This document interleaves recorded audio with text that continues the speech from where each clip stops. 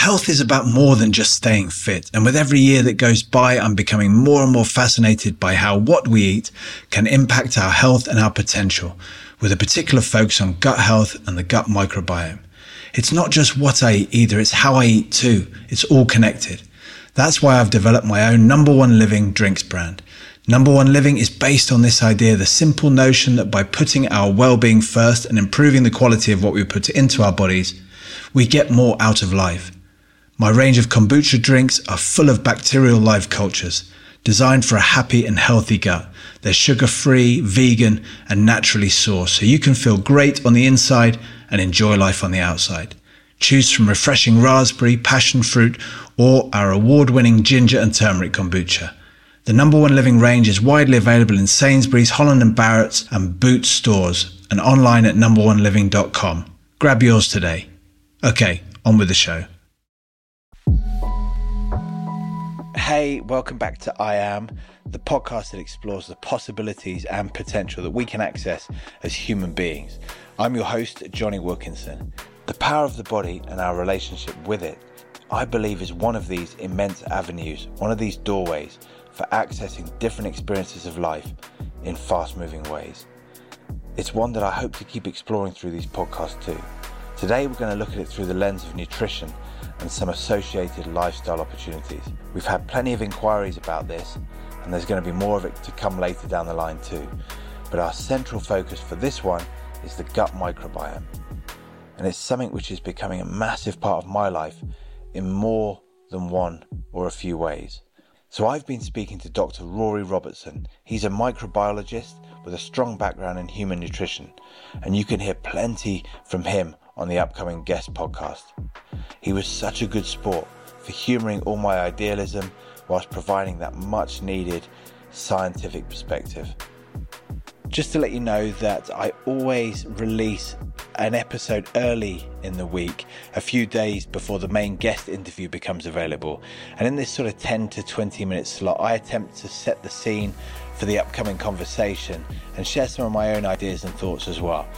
I'm really enjoying hearing from anyone listening in, so if something arises in you, thoughts, feelings, or anything that you feel you want to know more about, do not hesitate to email me on hello@iampodcast.co.uk or just leave a comment in the review section on Apple Podcasts.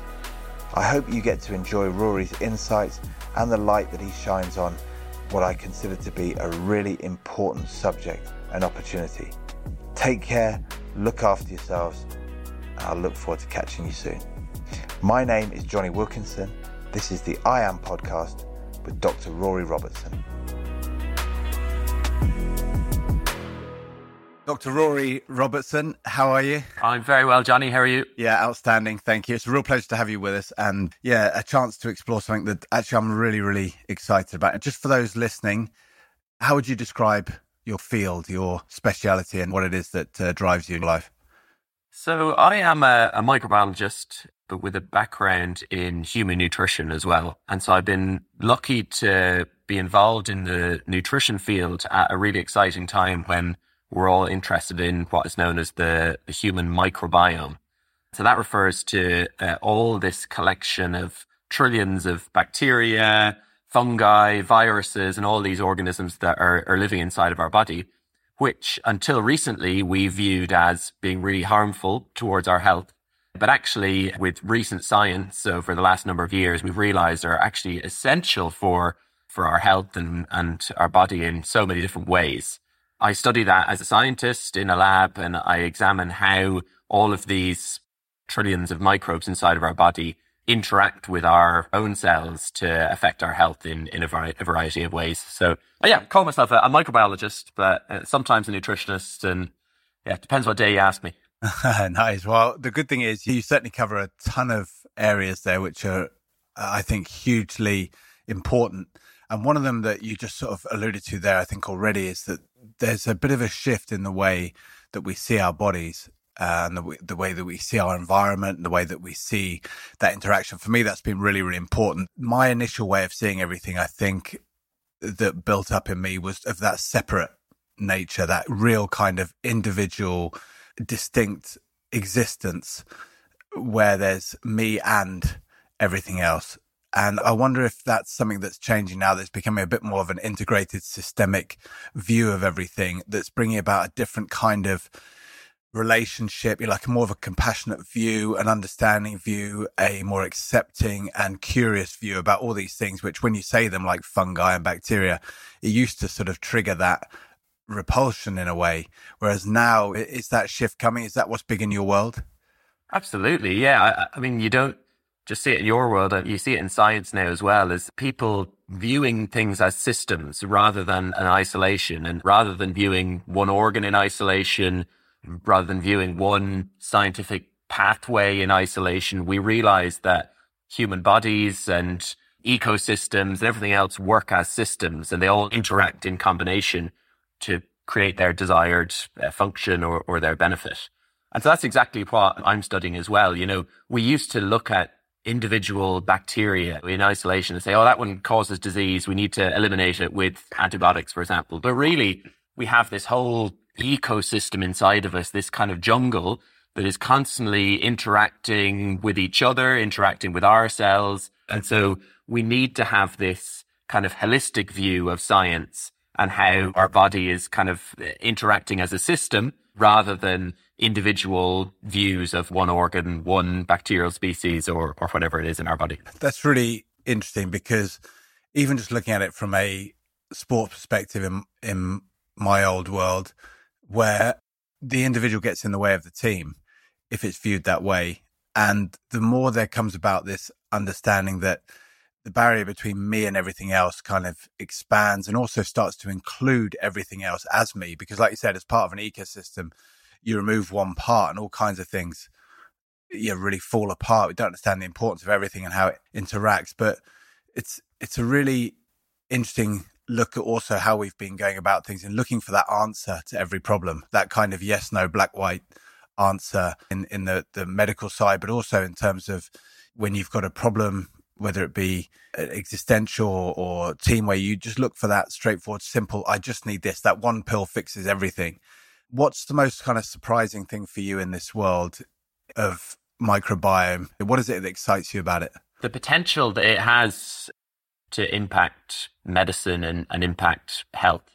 Right now, there's a lot of excitement there, but we're only just kind of at the tip of the iceberg of discovering what is really happening inside of our bodies as we interact with all of these different organisms inside of us. But there is huge potential for this knowledge to be used to create different medicines to treat everything from colorectal cancer, let's say, to improving sports and performance. But we need a little bit more science to do that. And I like your analogy of kind of the individual and the team, and that kind of is quite relevant to where we are in this field at the moment. There's a huge amount of focus, for example, on probiotics. And people think that in all circumstances, if you add in this one single type of bacteria, this one probiotic, it's going to be this golden pill that will solve everything for you. When really it's not the case. Only in certain circumstances and in certain disease states will that certain type of bacteria, that probiotic, have an actual beneficial effect. And it's probably quite similar in your case in sports as well. If you add in one fantastic player, they aren't going to transform the worst team in the world or a team that has kind of fundamental problems within it as well. And it's really those interactions and how these different players within a team or bacteria within an ecosystem interact with each other that really will lead to that optimal performance of that team or of that ecosystem. So looking at health, and what I used to think was health was a real sense of what you could do physically. I mean, it's crazy when you look back at it to think that it became so focused about what it looked like from the outside. This is what a healthy person looks like physically in terms of, musculature or just any of that kind of stuff. And I understand that there's little parts of that come, but they're inspired by health, not attained by aspiration almost. And that was a really challenging place to be, but also what it meant in terms of nutrition, as you alluded to at the very beginning, was that it just was there to serve a purpose. It was there to achieve something. And therefore, I had quite a block view of nutrition, very the simplistic, and it went through all kinds of stages. Fats are bad, fats are good, carbs are great, oh no, sugars are bad. and all this kind of stuff, where it was all just so surface level, quite rudimentary, and it didn't have any of the subtle kind of nuance to it. But now I think health has got a bit more of a feel about what we can experience, about feelings, emotions, relationships, and what I can perceive, as opposed to what I can look like and how I can be seen. And even as much as I just want to live longer, it's now about what kind of experience is our life. And how does bacteria, microbiome fit into that? Because at the moment, the idea I had was that, you eat this, your enzymes break it down, it puts this in the body, this is recovery, this is building muscle, this is energy. So where does gut microbiome come into that? I think you've touched on a really important point here, that nutrition is very context specific, and people want a simple answer, and they want you to say, always eat this at this time, no matter who you are, whatever, and avoid carbs or avoid fats or whatever. Whereas we as humans aren't very good at putting things into context and thinking about individual situations. And in certain situations, it might be good to restrict carbohydrates down to a certain level, or it might be important to eat less fats or whatever. But we all need to think of our own bodies and our own individual circumstances. We can all follow general nutrition guidelines, which are aimed to try and create a guideline, I suppose, for an entire population, which is quite hard to do because we all have different disease states. But really, we have to look at our own health, as you mentioned, in the larger context of not only our own physical bodies, but also psychological and physiological well-being as well. So I think what's really interesting about my field in the microbiome is that we now have to realize that we're not just nourishing and feeding our own bodies. We have to really appreciate that anything that we put into our body or anything that we're doing for our health is feeding this entire ecosystem that is inside of us. So we have to remember that what we've discovered in this field is that actually there are more bacterial cells in your body than there are human cells. There are roughly, 30, 40 trillion human cells. There is at least the same amount of bacterial cells and way, way more viruses, fungi, and all these other organisms. So collectively, our whole beings, our whole selves are not just human. We're more microbial. And to date, especially in the nutrition field, but also in the larger context of health, we've kind of neglected maintaining and optimizing the health of this other half of our body. So when we think of nutrition, we're just thinking of carbohydrates, fats, and proteins that we need to feed our own cells. And we know the pathways about how our own body breaks these down and provides us with energy to conduct our daily functioning. However, we really need to feed these microbes as well. And so, for example, people in the UK only have about 18 grams of fiber on average per day, whereas we really need to be taking in 30 grams a day. And this is because our own human bodies don't have the enzymes to break down fiber. If we didn't have bacteria and all these other microorganisms in our body, the fiber would pass right through. And instead, this fiber goes down into our large intestine, where it's broken down by all the microbes inside of our gut to then produce interesting chemicals and really healthy metabolites which pass into our body. So when we're eating, I suppose we need to have this holistic view that you're thinking about, that we're not just feeding ourselves, we're feeding these other organisms inside of us, and that is going to have a really positive effect for many aspects of health that we can talk about more. So these bacteria and all different organisms that are inside of us, then they're responsible for producing all kinds of chemicals out of those things, which have such an effect upon our life experience, or certainly seem to be in some way responsible for certain areas. And there's also this understanding about the gut being that second brain almost.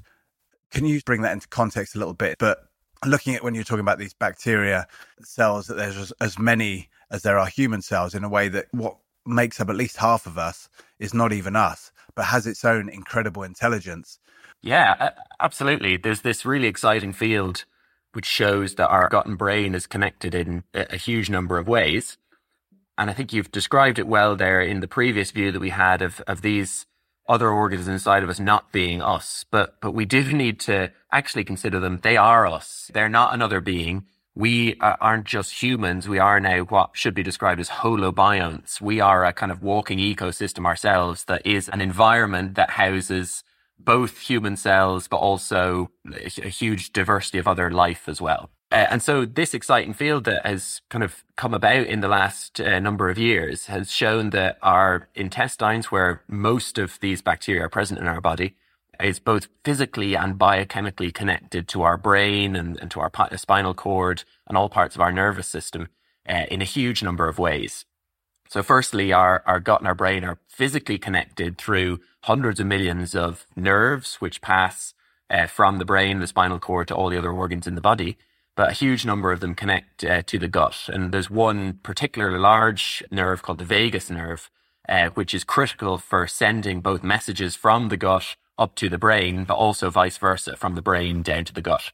So a good kind of example of that is if ever you get nervous, maybe before a big game, before an interview, before a presentation, most people then need to go to the bathroom. They start finding something in their gut. We start getting butterflies in our stomach. And that's a real physiological symptom of this brain-gut connection. You know, it's our brain that is getting nervous and getting anxious, and it's sending signals down to our gut.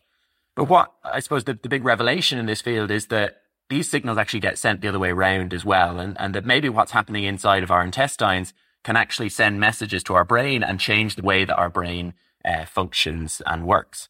And that is because all of these organisms inside of our gut, they produce hundreds of and thousands of different chemicals, which then can either pass into the bloodstream and make their way up to the brain, which can send signals through this electrical network and through all these neurons and these nerves, and in a variety of other ways. So one example of this is some of these microbes, these bacteria, or the cells in our gut can produce certain chemicals called neurotransmitters. And these neurotransmitters literally mean brain chemicals. You know, these are chemicals that usually work in the brain. They make us feel happy and sad. They make us feel stressed. And these can actually be produced in the gut. And one of the example of this is serotonin. Serotonin is nature's antidepressant, really. It makes us feel relaxed and calm and happy. 90% of the serotonin in your body is actually produced in your gut. Now, serotonin has other functions in the body just to make you feel happy and sad in the brain. It can do other really interesting things in the gut, like make your intestines move properly to pass things through. But this just shows that a huge number of these chemicals, such as serotonin or another one called GABA, can actually be produced in your intestines and send signals to the brain to change the way that we think and feel. And that could potentially have implications for long-term health of your brain, thinking about maybe Parkinson's or Alzheimer's or long-term brain health, or even just short-term day-to-day brain health from stress and anxiety and all these things that we all experience now in our modern lives. It's really cool because not actually that long ago, there was only one or two centers out there that were talking about nutrition as being a possible contributor to exploring improvement in mental health. And it was almost kind of ridiculous. It felt like you could dismiss it so easily because so much of that space has been dominated by correcting, thought patterns and psychological stances and belief systems and whatever. And of course, that's enormously, enormously important. But it's so nice to see that science is actually creating a real structure for which this actually works. And the other thing I find really nice is to understand that there's another intelligence which can inform the brain. And it's that kind of idea about being inspired and being an intuition and the heart informing the brain, as opposed to the brain kind of telling the rest of the body exactly what is and what life looks like. And I'm really interested about this because depending on whether you call it a chemical balance in us or the energetic makeup or just the kind of mood we might be in, everything can look so different. One day it looks like this, the next day it's the same circumstance, but it looks different. And that is a really difficult shift to get behind when you're in a logical, deductive process of seeing life, because it's all in the mind. But just being able to open up that mind and explore this opportunity and allow that state to change, because when you're at your best and you feel in that mood, the sense is anything is possible. That is for me a sense of being connected to your potential, is that creativity, that sense of exploration. It's so important that creating that environment for allowing those kind of feelings and connections and relationships to flourish. And it brings me to a feeling about what that microbiome is, creating those conditions for something to flourish without, as you said before, from the mind perspective, saying this is what will flourish if we put this in here and this in here, but having that more open view towards it is seeing the gut microbiome as a kind of environmental soil almost for something. Does that fit in any way? I think it absolutely does. It's coming back to this idea that it's an ecosystem. I like to describe it as a jungle or a coral reef or something that is a larger ecosystem that has a huge number of species within it. And then you have to add on top of that we are housing this ecosystem. And so we could view it in a variety of ways. Either that is the soil for us to grow out of, or we are the soil for this ecosystem. And so it's, again, this interaction and this cycle that is so important, that we aren't viewing things in isolation. We're connected to this continuously through this ecosystem that is changing day to day, depending on our different environments, depending on our age, depending on our disease state. And viewing this kind of collectively is so important. And I think what's great from my field is finally the science is catching up for us to be able to understand the complexities of all of this. And when we think about nutrition and psychology or neuroscience, whatever it is you want to think about in terms of mental health, the issue previously is that these are two of the fields that are most prone to nonsense, really. They can be so subjective. They can be so prone to non-experts or people kind of jumping on them to create falsehoods. And I suppose now we're starting to understand through proper science, through proper ways of studying the body in different circumstances, how nutrition and how brain health are properly linked in different ways. That's what's really exciting about this field. I mean, there's examples now of specific diets which have been tested through proper controlled trials to reduce symptoms of anxiety and depression in people clinically diagnosed with depressive states. Or there's really interesting insights looking at how certain viruses or certain microbes inside the gut can be linked to even things like multiple sclerosis or Parkinson's disease. We might have had these ideas before, but really now it's the science that is taking out these individual pieces of the larger ecosystem and putting them into context of our health. It's kind of cool. Just with all of that and what you were saying before about the second brain having this ability to pass the message up to the brain, it brings to mind the expression listening to your gut. To sort of build on the gut microbiome, I've been hearing about how individual it is. I guess examples of that ecosystem. Of course, we share bits, but also we don't. How can one set of identical twins be so different in their microbiome, for example? Yeah, it's a great question. So, genetically, humans are all about 99% similar. We all might look different and be different in a variety of ways through our personalities or looks and everything, but we're 99% genetically similar. However, if we take this other half of our body that we've been talking about, our microbiome, even identical twins are only about 60% similar to each other. And so if you and me, Johnny, we're even less similar to each other in our gut microbiomes. So our gut microbiomes are shaped in a variety of ways, mainly through a long time through our general environment. So we accumulate this organ at birth from our mothers. And there's interesting evidence shown that maybe whether you're born by C-section or whether you're born by a standard delivery, you might have a different makeup of microbes from the word go. And so from the point of us being born into the world, we acquire this coating of microbes, which over the course of the next few months of life, it begins to grow and expand into this whole organ inside of us. And then over time, as we become adults and we kind of become a bit more independent, it's shaped by everything around us, predominantly our diets. It's also shaped by the people that you live with. The people within your own household have much more similar microbiomes to each other than a neighbor, for example. So, by the time that we're adults, it's really that our kind of exposures to your overall environment that is what shapes this.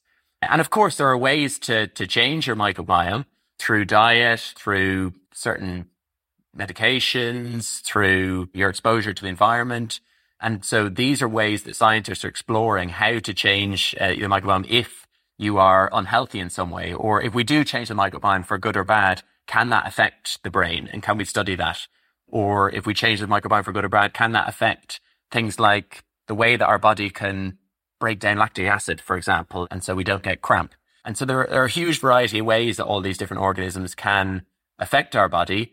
And so there are ways of maybe systematically changing them if your environment for acquiring them isn't optimal. We hear so much, I think, as a common message on these chats and these podcasts about the energetic exchange almost that's constantly going on. And maybe on another level, it might be information exchange. On another level, it might be an actual physical exchange. It sounds like here you're talking about microbiomes are also involved in this. You know, like you said, the environment you interact with, the people you interact with. So what is the key to giving it a chance? Because I think I've been very much perhaps a victim of a lot of routine. When I was younger, I ate the same stuff, all the time. And I hear that certainly diversity is a big factor when it comes to this microbiome. Yeah, you're completely right. Again, it depends on the age, and depends on the situation you're in. You know, if you're a professional rugby player, there are, of course, nutritional needs that you need to think about maybe before considering all these other holistic parts of your body. You know, you need to have the energy to play an 80-minute game. You need to do everything else. So when we're kids, starting off at the youngest age, and if you're a parent, for example, and you want your child to have an optimal microbiome from the word go, the best thing you can do is exclusively breastfeed that child as is recommended for 6 months of life. And children who are exclusively breastfed have a way different microbiome to those that are bottle fed for the first few months. And they acquire all these really healthy, important microbes from the first few months of life. And then, as children, if we're thinking about the environment, there's fascinating evidence showing that kids who grow up with pets or kids who grow up on farms, for example, have way less allergies than those who grow up in the kind of hyper clean, sterilized environments in big cities that we live in today. And this is because they acquire a huge diverse array of microbes from their environment, from the animals around them, from the farm they're living on, or from their pet, for example. And so then as we become adults, you've tapped on it, and that's exactly right, that the biggest key that we can give at the moment for nutrition is diversity. Because if you think that we have this ecosystem of thousands of different organisms inside of us, these are like thousands of different plants and trees and animals within a jungle or within a garden. They don't all live on the same food. You wouldn't feed insects or a tree the same as a tiger or something that's living within this larger ecosystem. They all require different sources of energy. And so we, in the nutrition field, and not only in the nutrition field, just as individuals day to day, are probably guilty of too much monotony in our diets and going to the shop and buying the same thing every day because of familiarity. People might think that if they want to go to the gym and they want to be strong and they have this picture of health, then they need to have their chicken and their broccoli and their rice every night, and that'll make them healthy and strong. But this isn't good for this other half of your body, all of these microbes inside of you, because you'll only be feeding a small subsection of them. And really, you need to be changing up all those different sources of food and providing as many different sources of food as possible for these. And it's particularly diversity of plant foods, because plant foods have all these different fibers in, which are the fertilizer or food for our gut microbes. They, of course, can feed off of animal-sourced foods as well, and in some ways that can be good, but their main energy is from plants because they break down this fiber. And when I say plants, I don't just mean fruit and vegetables. I mean nuts and seeds and beans and anything that hasn't come from an animal. So that is probably the best tip that you can give is focusing on that diversity. So what I say to people is, when you're going to the shop, try and buy a new fruit or vegetable or nut or seed or spice that you haven't bought. And every time you can do that, you can start building up on that diversity. Or try and hit this somewhat arbitrary but somewhat good number of 30 different plant-based foods per week.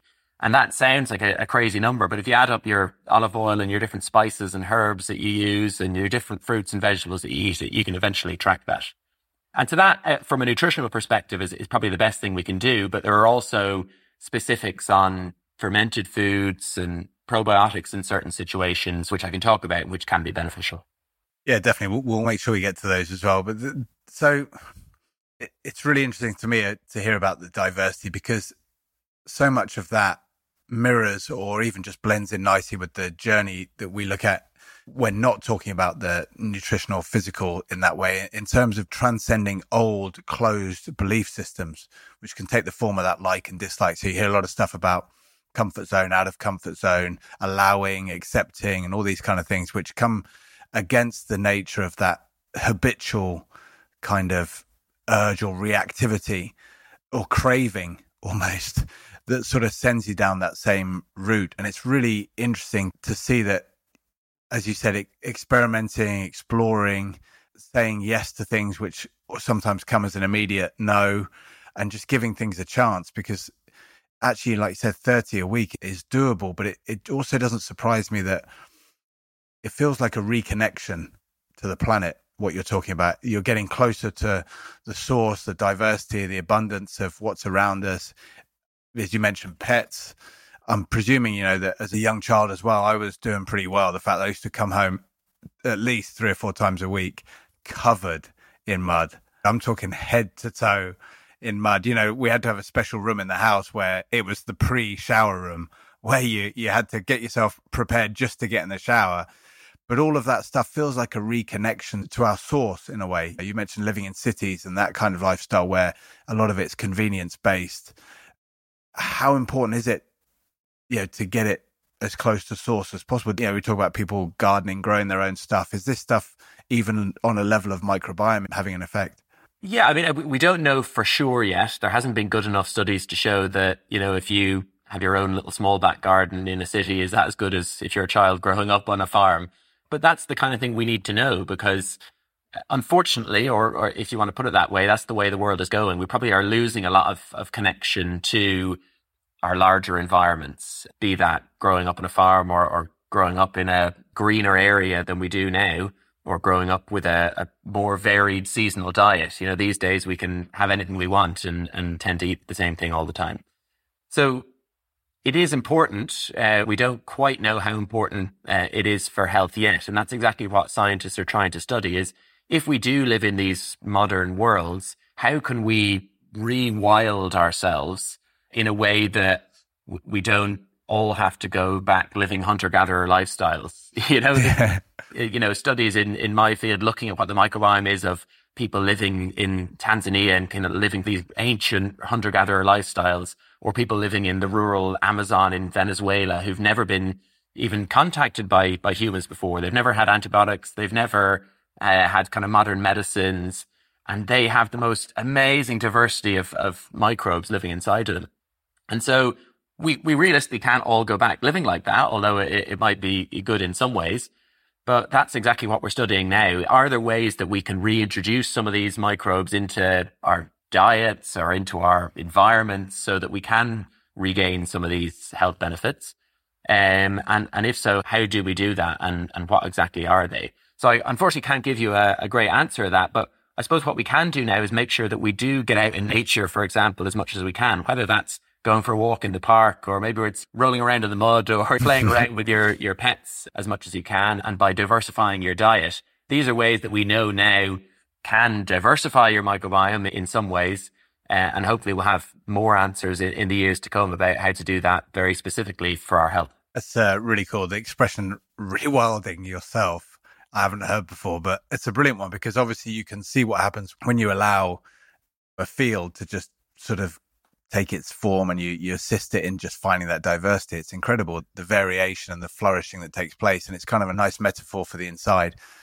You mentioned antibiotics, and you also mentioned probiotics, which is interesting to me. I've actually got a real investment in this, because what's happening in that antibiotic world? Because I know it's interesting when you think of antibiotics, you think, oh, well, I haven't taken that many and I've managed to.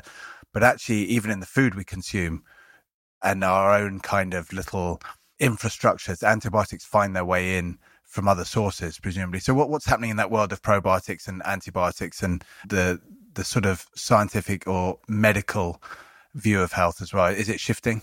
Hopefully, yes. I mean, antibiotics have been one of the most amazing discoveries in medicine, and they've been really important. They've saved, millions of lives. And so that is really important to acknowledge, that when people have really bad infections, you'll need an antibiotic sometimes. I had to take an antibiotic a couple of weeks ago. I had the most dreadful tooth infection that wasn't going away, and I was getting an awful abscess and had to get an antibiotic for that.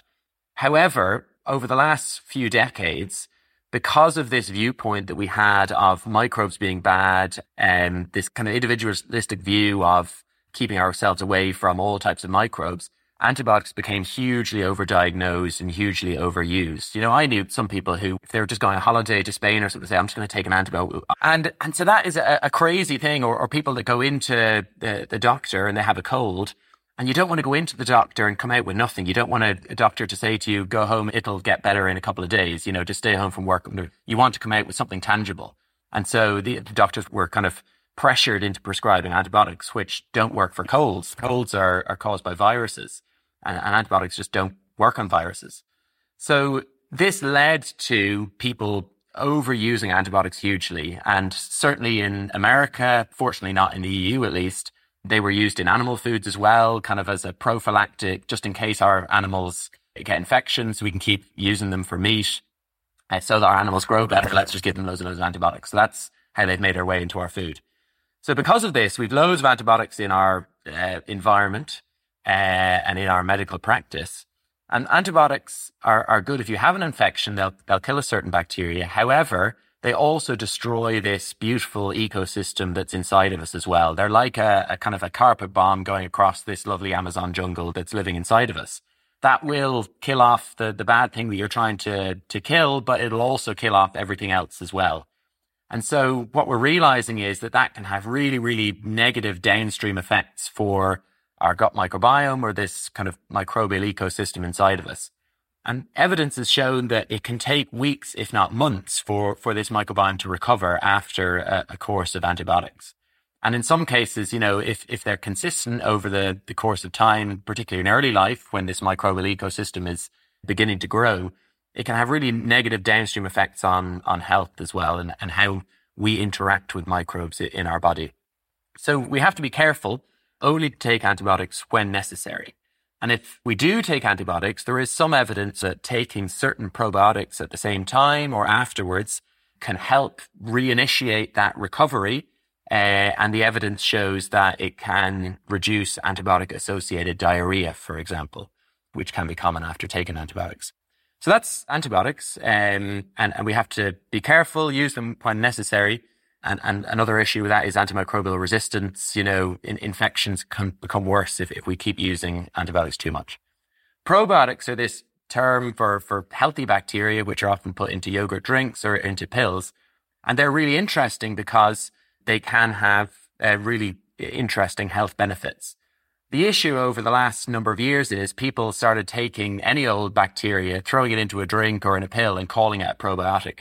So much so that the European Food Safety Authority actually banned the term probiotic for anyone because it didn't have a specific health benefit. Probiotics have a strict definition, and that is that they have a live microorganism that has a specific health benefit if administered in sufficient quantities. And the problem was that there wasn't enough evidence for the so-called probiotics on the market. Having said that, there is really good evidence for certain live bacteria or probiotics, whatever you want to call them, to have certain really good health benefits. So there's some that have really good science for showing that they reduce symptoms of IBS. For example, some can reduce this diarrhea after antibiotics. Various probiotics can reduce the diarrhea maybe you get when traveling, known as traveler's diarrhea. They can help with really bad intestinal conditions in babies. And then there's some really exciting ones that are coming onto the market, which can reduce cholesterol or maybe even reduce stress and anxiety to a small extent.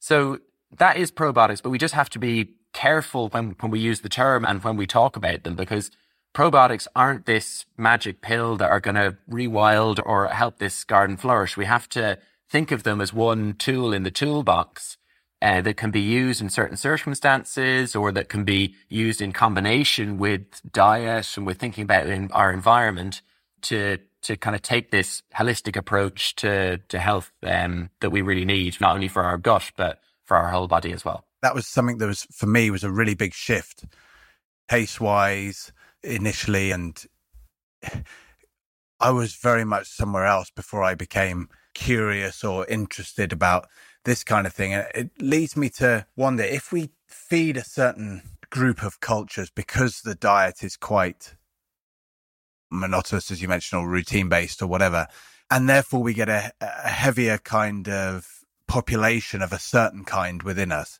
does that in some way affect our food choices in terms of cravings and urges? How does it come about? Because I'm just thinking, if this kind of internal variety was calling out, would it not call us out to say, oh, I'll have a bit of that because I haven't had it for ages?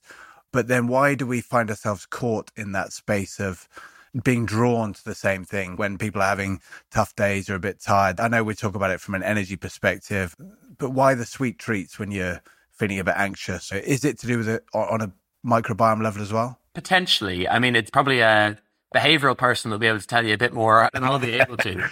There is a very small amount of evidence from, animal studies in a lab and looking at how if you feed flies or mice or these animals that sometimes are used in the lab, certain types of foods and you change their microbiome, can you change the preference that they have for a sugary drink versus standard water, for example? And there is some evidence for that. However, we have to be very cautious about that because at the moment we don't know this on a human level. We only know on a scientific level. But that suggests that maybe the makeup inside of us can influence our hormones in some way, can influence this kind of gut-brain connection that I've mentioned before that triggers something to make us feel a bit more impulsive or slightly more anxious or whatever it is that will ultimately affect our food choices. At the moment, we don't know this in humans. We only know it from animals. But certainly there's interest in the variety of ways that this makeup of microbes inside of us can affect our behavior, be that food choices or anything else. One of the things I know isn't going to be of huge benefit to the microbiome is stress. Where does that sort of fit into this? Yeah, I mean, we live stressful lives in our kind of modern worlds. We have a huge amount of chronic stress, so a kind of low level of underlying stress continuously. Whereas, other people or maybe previously stress came about in peaks and troughs when there was food shortages or war or something. Whereas now we kind of live in this era of continuous stress all the time, be that work or just our general lives. And so when you have chronic stress like that, you have heightened levels of cortisol, which is the stress hormone in our body, which always peaks when we're anxious or stressed. And so there's really interesting evidence now showing how cortisol, this stress hormone, interacts with our gut microbiome and vice versa. So because we know of this interaction, scientists have begun studying it. So lots of cortisol is associated with inflammation in the body. Inflammation is good when you're trying to fight an infection, but if there's lots of inflammation in the body, it's generally a bad thing because it can lead to hardening of the arteries, it can lead to high blood pressure, things like that. But it also can have implications in the gut as well when you have inflammation inside of the gut. So this kind of link between inflammation and cortisol and the gut can have detrimental impacts on our gut. And that's why there's a huge link between stress and irritable bowel syndrome, or even stress and more severe gut diseases. For example, inflammatory bowel disease has some links to stress as well. If we take irritable bowel syndrome, for example, this is quite common. Up to 30-40% of people will have some sort of functional gastrointestinal defect or disorder at some point in their lives. And this is now being reclassified as a gut-brain disorder, not just as a gut disorder. It really is this link between our gut and our brain and maybe between stress and our gut function that has these physiological implications for our intestinal health. So there are also ways that we can maybe look at this in reverse as well. We think about how our brain might affect our gut, but also there could be ways that if we target our gut, we can reduce stress.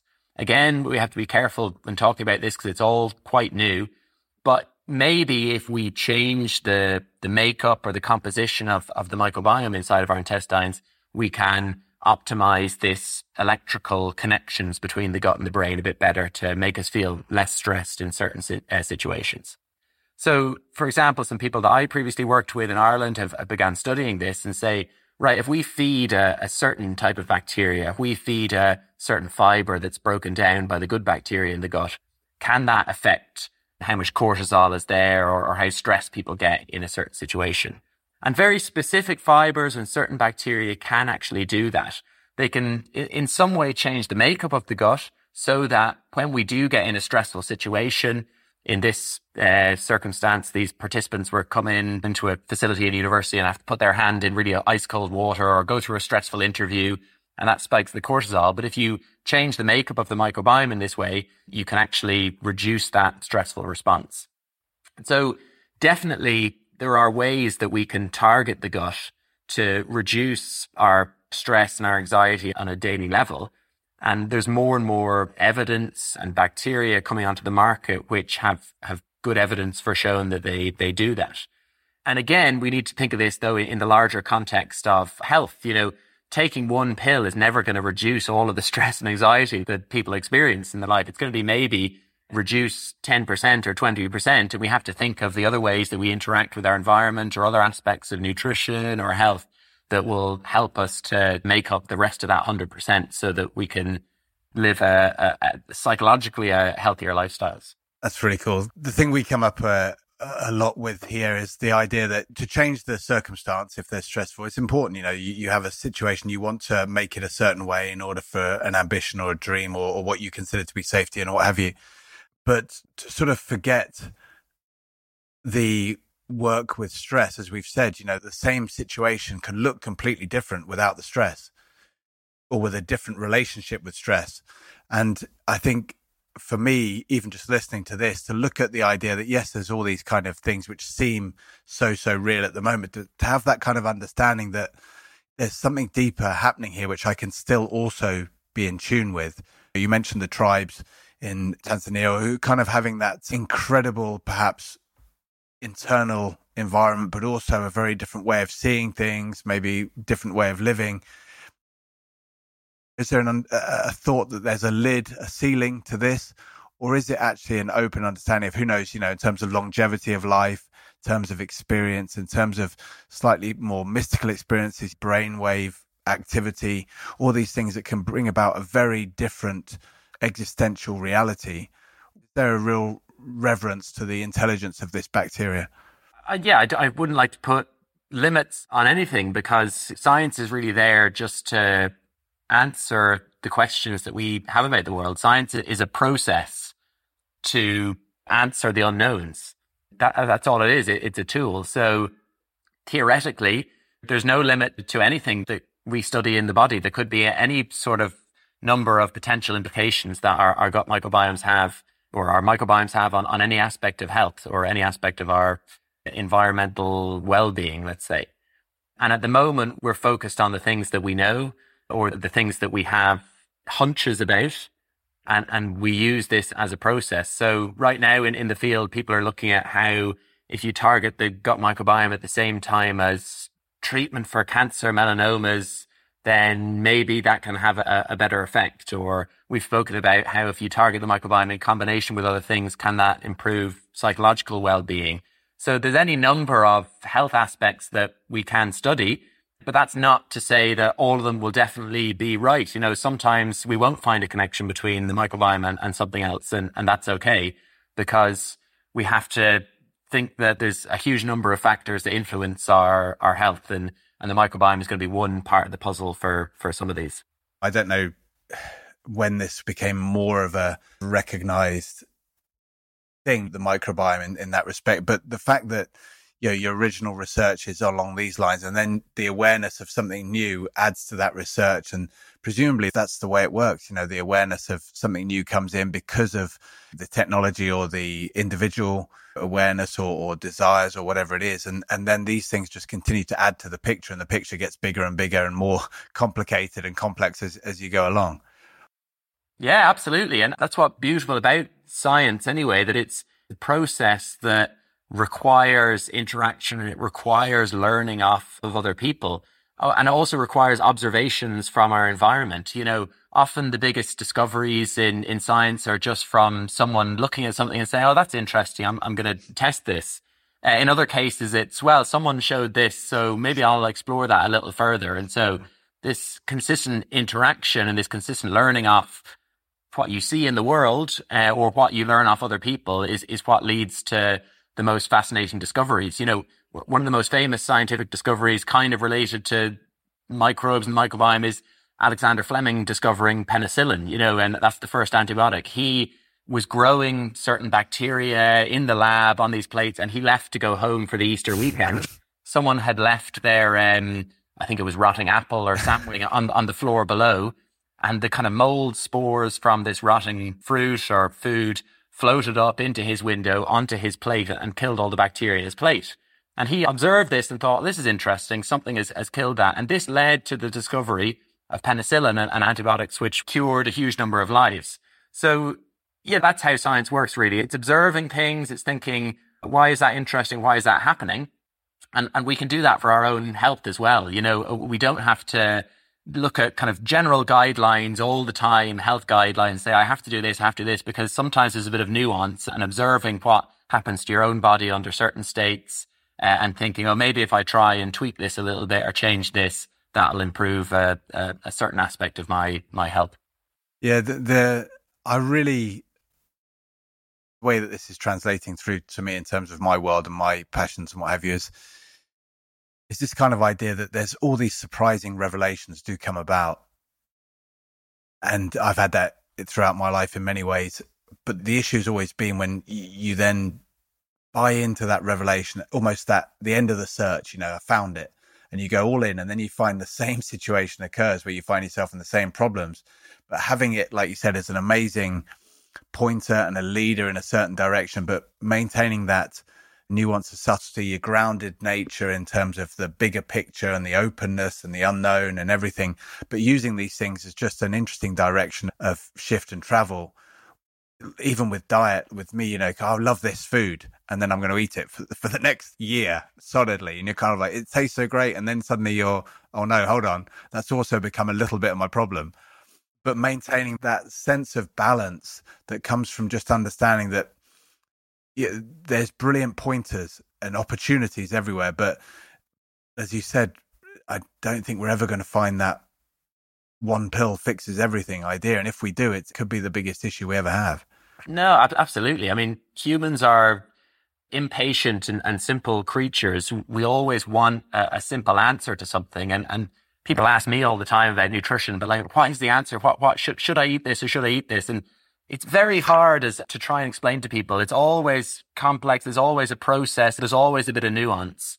And there's never anything that you definitely shouldn't eat, maybe unless you're allergic to it. Yeah. Or definitely shouldn't do. You know, as we spoke about antibiotics, you should take them if you have a bad infection, or you can eat your cake and your sweets sometimes, but not all the times. I'm not saying never eat your food, whatever it is you want. But people crave that one answer. And so for anything in nutrition and health, there's always a bit of a journey to it. And, you know, putting something in the context of our larger health is really important. And we kind of learn that over time. And you're not going to know the exact secret to your health right now, and that's it for the rest of your life. Because as you age, your body's going to change. You might experience different diseases. You might experience different kind of lifestyles, whatever that is. And you'll need to adapt the way you approach your health to kind of adapt to that environment. Yeah, I think just listening to you say about those new experiences that I guess are out there waiting for us all in different ways, is that those big things that we all buy into aren't always the great things. It's the tough things as well that we find buy into, that whole kind of, oh no, this has happened, therefore it means this, and that's it for now. You know, that's also the end of the search. But maintaining that kind of balance is so key, and that keeps away from that relationship with stress, which I think is almost the only guarantee that things aren't going to be able to really flourish, as if we're in that chronic stress state. And I'm interested, just to sort of conclude in some ways, is that, am I remembering things a little bit romantically through rose-tinted specs when I think of my younger days, that I don't remember, you know, as much stuff around intolerances, allergies, or is it likely they were there but we didn't know them, so we didn't report on them? Has there been a movement with the lifestyle that we're leading as a whole, as a populace, you know, in terms of maybe slightly more industrialized and becoming more technologically driven, indoor driven, sterile? Are we finding more of these things, or is it just we're better at finding them?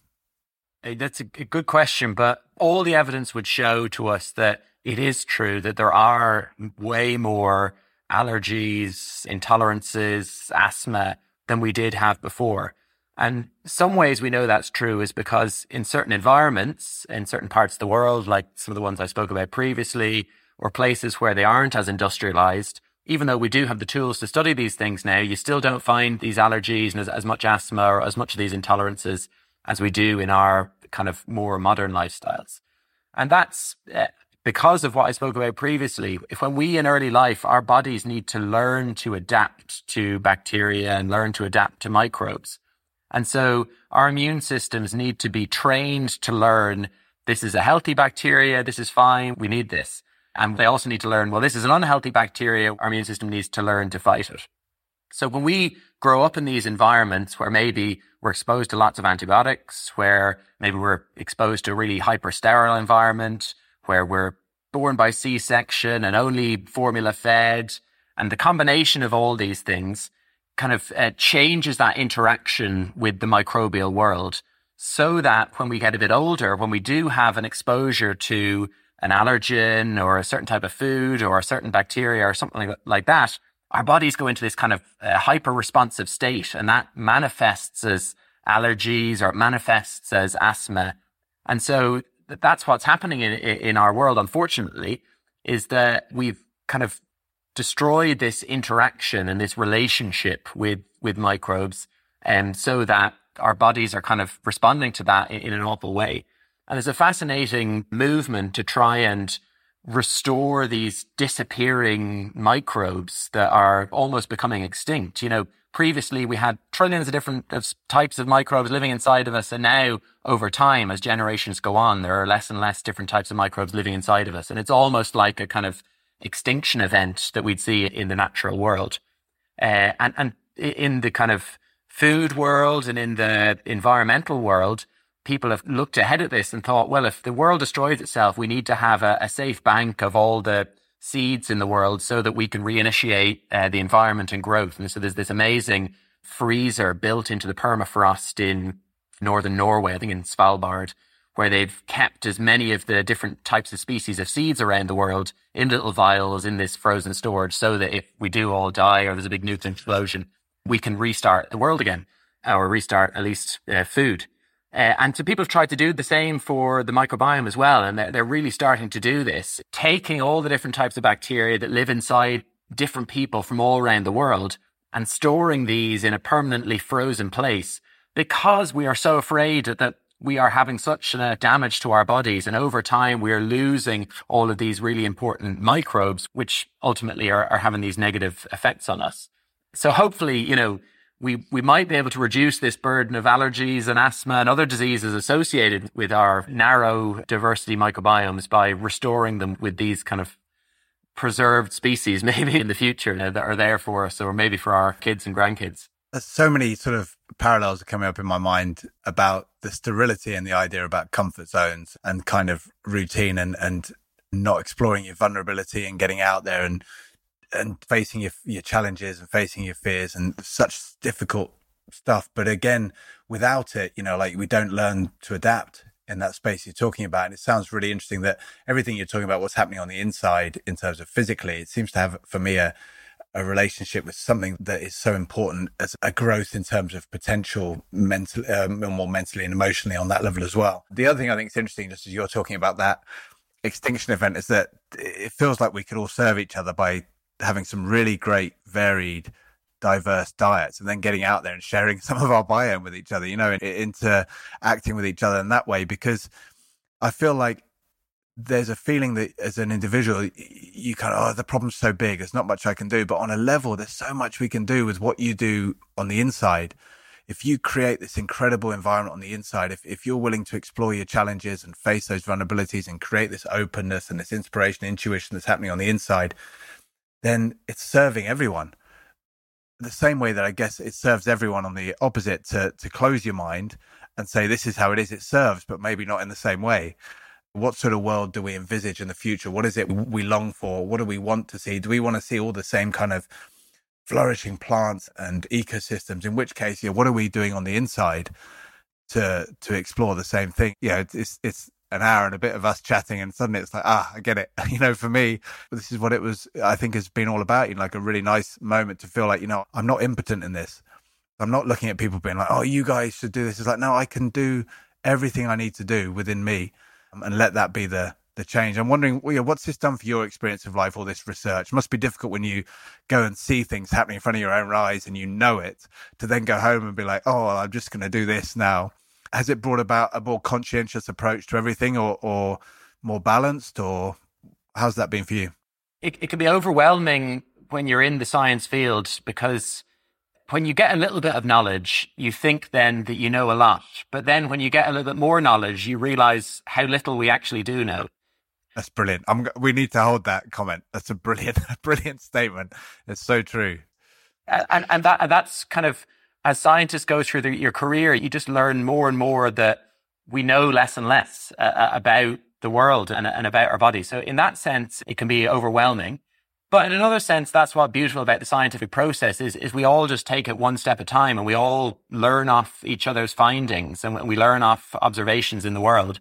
And so if you can appreciate the knowledge about human health is only slowly being learned over time, step by next finding after next finding, then we know that we're ultimately going to have a growing and increasing beneficial effect on our health in a number of ways. And we just have to be patient to accept that and kind of enjoy the process. Brilliant. Rory, mate, it's been fabulous. Time has flown by. Thank you so much for your passion and what you do. And like I said, it's inspiring, and there's a brilliant message in there for everyone. Least of all, just the opportunity for people to live healthier, longer lives with such a different relationship with this amazing thing. Yeah, the universe we live in. But yeah, it's so cool. Thanks for your time, mate. Thank you very much, Johnny. So that's it for another episode of I Am. It's brilliant to be sharing this unfolding experience with you all. If you'd like to get in touch with either me or the guest, then all the information you need is in the show notes. I welcome all and any feedback. I really want all of you to have a hand in guiding the feel of this show and the path of the conversation as well. So just keep them coming in. But until next time, I'm Johnny Wilkinson, and this has been I Am.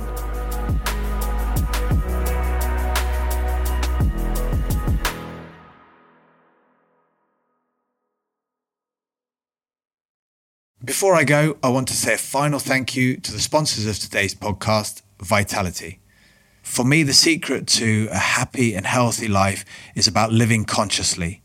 And when we can align those little things we do and decisions we make every day with the life we really want to live, it really makes a difference, which is when the team over at Vitality comes in. Their comprehensive cover enables us all to live a happier, healthier life, whether it's through offering discounts on gym memberships at Virgin Active, Nuffield Health or Pure Gym, or on activity trackers from Garmin, Polar and Samsung. For me, I've been an ambassador with Vitality for several years now, and undoubtedly the feeling of true support when someone cares about you and your health and your quality of life, it makes a massive difference. So you can take the small steps to make the meaningful changes. Head to vitality.co.uk for more information. Terms and conditions apply.